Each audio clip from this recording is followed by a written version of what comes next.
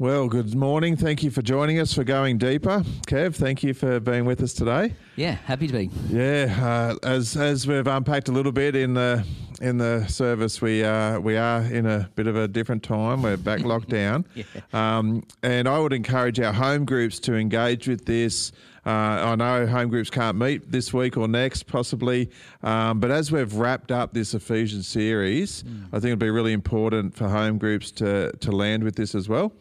So home groups, can I encourage you to keep this one saved somewhere and look at this next time you're getting together, because there's a lot we just want to unpack and just sort of finalise maybe. But not only finalise, we got a sense that whatever came out of this series through Ephesians, we're expecting a lot of it just to stick, aren't we, in us as a community? Absolutely. I mean, I think our whole season out of last year of pausing is a rebuild season in the life of our church. Yep. And, you've heard us talk about real clarity and almost a bit of a change of direction about how missional we do want to be, how we want to be really focused on other people and what does it mean to be the church and how do we live that out. And so not just assume what that is or do what we've always done, but to kind of go, how do we lift our intentionality on being the church?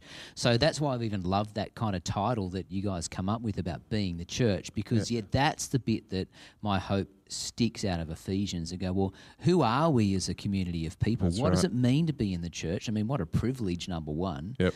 But then how do we live that out? What does that look like? And so that's great for home groups to keep talking about that. Yeah. That'd be a great question in home groups to go, what has stuck for you out of that season? That would be an interesting question. Absolutely.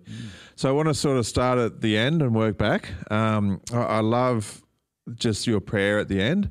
Your prayer for us as individuals, for us as the church, and for people praying for you as well, that we would be willing to, the word surrender just kept coming to mind for me, that we would be willing just to surrender our lives to say, God, wherever you have placed me, wherever my go places are, would you use me to show others who you are and what you're about? Yes, that's a great prayer. Hey, I've just seen coffees come in. Can I grab that coffee, Jeff? That'd be awesome. You're a legend. All right. And I think you're having hot chocolate. I am going to try hot chocolate. Nearly converted Andrew it is a to bit coffee. Cold. We'll go that.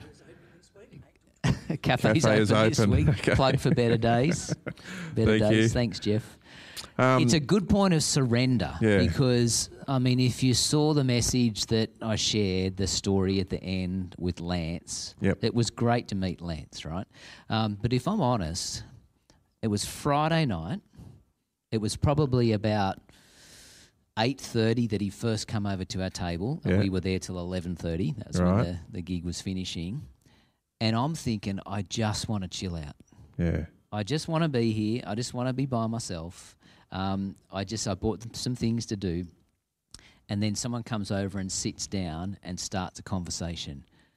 And I was just really confronted with that surrender, with that others-focused scenario. And so most people know I'm an introvert, and so it costs me to be with someone like that, for a while. And he was talking, and he was an extrovert and loving the conversation, knowing his whole life. And then when I found out that he was going to go home and he extended his bus trip for another hour and he was going to be with me that whole time, it's like, oh man, how am I going to just even last another hour? But it was in those times and just following those prompts of God, absolutely was that a God-ordained conversation. But I needed to actually engage with the reality of me going, this is a time to prefer somebody else. This is a time to actually that's good. Speak boldly and to just share genuinely just some things. Yeah. That preferring someone else, I think all of us generally would agree that, if he came down to somebody hearing about Jesus for the first time, I would give up anything for that to happen. Yeah, we would say that in principle. Yeah, we would say that in principle. When the rubber meets the road, sometimes it's hard, but that preferring, and I've just been reminded that how many times I read in the Gospels where Jesus was on his way somewhere, so he had somewhere he was planning to be and was interrupted on the way. And there's something about being a Christ follower to be aware of those moments that we might have our intention, our plan about what tonight looks like or what this weekend looks like. Yeah. But are we willing to be interrupted for the sake that others would potentially come to know Jesus. Yeah, because my thinking after that evening and after that night, it was like, it was great to chat with Lance. Yeah. It was really good. Yeah. He was a great guy. He's doing lots of great things, and it did sense, and he would agree that it was just good for us to connect and chat about a whole bunch of stuff. Yeah. But the thought of it going in, it's like, oh man, have I got the energy to do that? But after, it's like, I'm so glad that happened. That's right. Yeah. So something that grabbed me out of the Ephesians book that we journeyed through, and you touched on it significantly today, was prayer. Yeah. So Paul finishes with prayer in that big section he did in chapters 1, 2, and 3. There's a really significant prayer at the end of that. Yep. There's prayer again into 4, 5, and 6, and then finishes with prayer. You talked to us at the end of your message around being a people of prayer and needing to be a people of prayer so that we can actually be positioned to be used by God. Yeah. What's something you've taken out of this series around prayer and what it might mean for us as a community?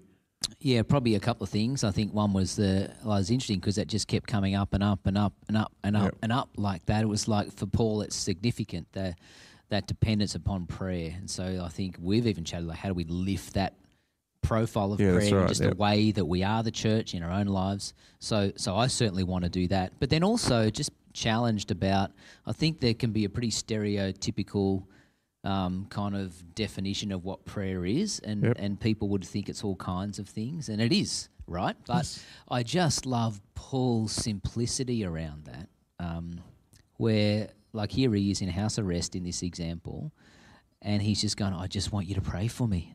Can you pray for me? And I want prayer that I can be bold and speak for Jesus. And so I think we can just sometimes overthink what prayer is, or it needs to look a particular way, or it needs to sound a particular way, or, I can't pray out loud because I don't sound like somebody else who's passionate about prayer. Yeah, we see that. All of that. So let's just bring that down to real foundational. It's engagement with God in a very simple, genuine way to go, God, I just need you in my life. Yeah. How can I pray into this or pray for people, and just to be really active in our prayer life about all kinds of things, but especially about our identity and our mission that God's given us. So for me, it's probably just lifted that more. And I think some of our stereotypical things is praying about all stuff we'd normally pray about, but to be really prayerful about boldness, really prayerful about mission, really prayerful about the people around us. I mean, I'd love to encourage our home groups to actually take that on and support one another in that sphere, to be a home group, a home church where prayer is central, and it's prayer for one another and with one another for those very things, for boldness, for confidence, for opportunity, for all those things. All that. Well, I mean, that's some of the language we've been talking about, you, me, and Jeff, quite often, is go, how do our home groups, home churches, whatever name we want to call them, how can they become missional hubs? Yep. So it's not a home group that is just for us to chat about things that are going on for our own life, and it's great hanging out with our mates. That's all really good. Yeah. But there is prayer on a missional edge. There is prayer for us to be bold. And how do we equip one another to go and be the carriers of that good news? And what I love in that, and like I just want to see this more in the life of our church, so we share stories of that. Yep. Like Irene sharing her story today. Jed sharing his story. We've all got those stories, and I think they're encouraging. And like sometimes stories, when they don't go well, are still just as encouraging. And I want to encourage people who don't have the sort of story that Irene and Jed shared, from really difficult times and addiction through to whatever. There's a lot of people who don't have that story, and that is not an insignificant thing. Yeah, that's right. Those lies that the enemy would want to put into our head around that could hold us back from sharing our story.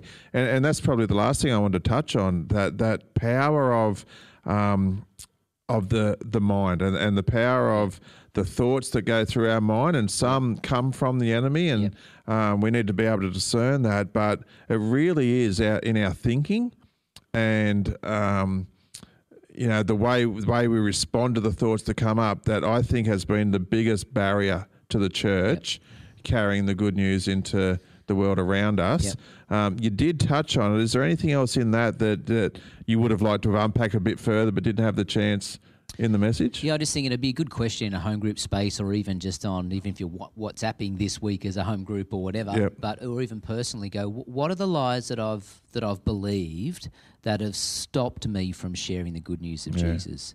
Because I think the enemy's very clever there. He's a father of lies, right? That's who he is. So he'll bring a whole number of lies to the surface that we tend to believe to be true as a thought. That silences us.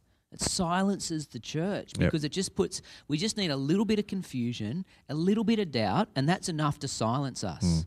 And so, I'm not good enough to be sharing. I haven't got my life together. I'm not an expert. I haven't read all of the Bible. I haven't read much of the Bible. There's other people that can do it better to me. There's people that got a gift of evangelism. That's their job. Or the Father's Table do that well. There's so many different layers that I think we can tend to believe that just put enough doubt that silences us. And I would hope that we could actually understand every one of those lies, expose them with light to be a lie, and to take captive that thought and discard it, and actually believe that we've got everything that we need to speak. Everything. We've got truth in us, because truth is a person, right? Yes. And that's in Jesus, and his Spirit's in it. So truth is in us. And if we're praying for boldness with that truth and our story to speak when we're prompted, and we just trust God in that, that's the arrowhead that I'd want to see. So I would want to, last thing to answer your question, let's remove anything the enemy sets up against that arrowhead of speaking boldly about Jesus, and all it is lies. So let's discard them and trust Jesus that we can speak boldly, and let's see what happens with that. And I want to encourage, we would say that we want it to be normative for people at Coast Community to be in a home group. And so it's in places like those home groups where we can have those conversations. We bring into the light the things that are going on, the thoughts we're having, the situations we've stepped into or avoided. We can really encourage one another in that. And I was just thinking as you were speaking there, one of the things I learnt when I was a teacher, a high school teacher, that I wish I knew at the beginning of my teaching career, but it took me a while to learn it, was when asked a question, sometimes my answer had to be, I don't know. And to be okay with saying, I don't know. As a teacher. As a teacher. So, you get asked a question, but even in this, if we're telling people about Jesus and someone asks us something that we just don't know, it's okay to say, I don't know. I don't know. But together, how about we look into that? How about we journey with that together? Or I'll go and talk to some people who might be able to help us out, and I'll get back to you. But it's okay to say, I don't know. And I think that the fear of being asked something you don't know that's right. quite often is the biggest barrier that we're faced. So look, we could keep discussing a lot of this, mate, but we won't. Can I encourage you, if you're watching this this week or down the track a little bit, in your home group, let's bring some of this stuff to light. Let's be intentional about being a prayerful community, about being a community that is open and honest with one another about these things, to share stories, because we really sense that as God has led us through this book of Ephesians and shone a light on what it means to be his church, I think there's going to be some stickiness to this that's going to stay with us at Coast Community. We're really encouraged by that.